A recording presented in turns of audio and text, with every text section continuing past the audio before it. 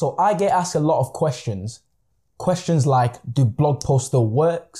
Are people able to find your service, your products, whatever it is you're trying to offer through blog posts? Well, the answer to that is, as long as people are still searching on search engines, mainly Google, as long as people are still searching for answers to their queries, then blog posts still works. Because if your blog post is providing answers to the queries that people are searching for, then you're going to get ranked as high as possible. Therefore, people are going to find your blog post, read your blog post. And as long as there's value to be gained from it, people are going to end up using you for what it is that you're trying to offer. So today, we're going to be looking at 4 things to avoid when blog writing. And with that being said, let's jump right into it.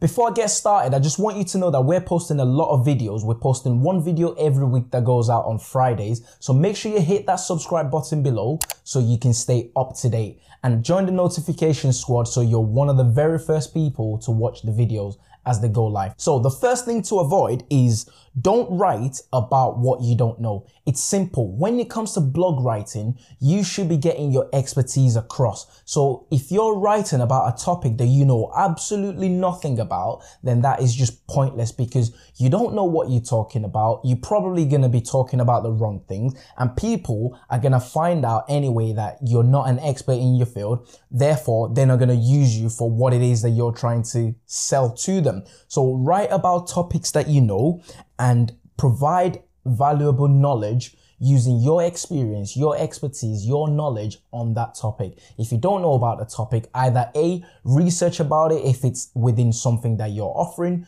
do a lot of research to make sure you know as much as you can, as much as possible, then talk about it, or B, just don't talk about it at all. Go down the route of something, a topic that you already know. The second point is not knowing who your audience is.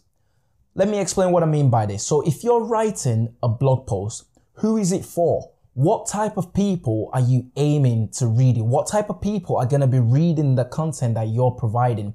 If you don't know who your audience is, 1, you're going to be writing about probably irrelevant topics, and 2, you're not going to be able to target the right people to come to your blog post and read what it is that you're providing for them. So understanding who your blog post is will help you stay focused, will help you provide valuable content to them. Therefore, they're going to find value in the content and interact and engage with you to do what it is that you're trying to do, or what it is that you're trying to get them to do through your call to action. So knowing who your target audience is definitely a must when you're writing blog posts. The third point is don't start your blog post with the obvious. What do I mean by this? You shouldn't provide all your answers straight away in your opening sentence of your blog post. You need to keep the readers reading for as long as possible. So entice them in. That doesn't mean provide false or invalid information. It just means write in such a way that will get people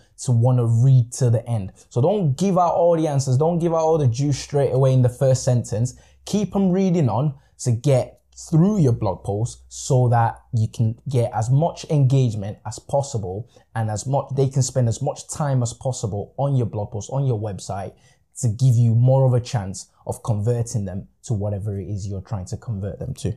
And last point is having no plan. What do I mean by having no plan? Not having a plan links to the second point about not knowing who your audience is.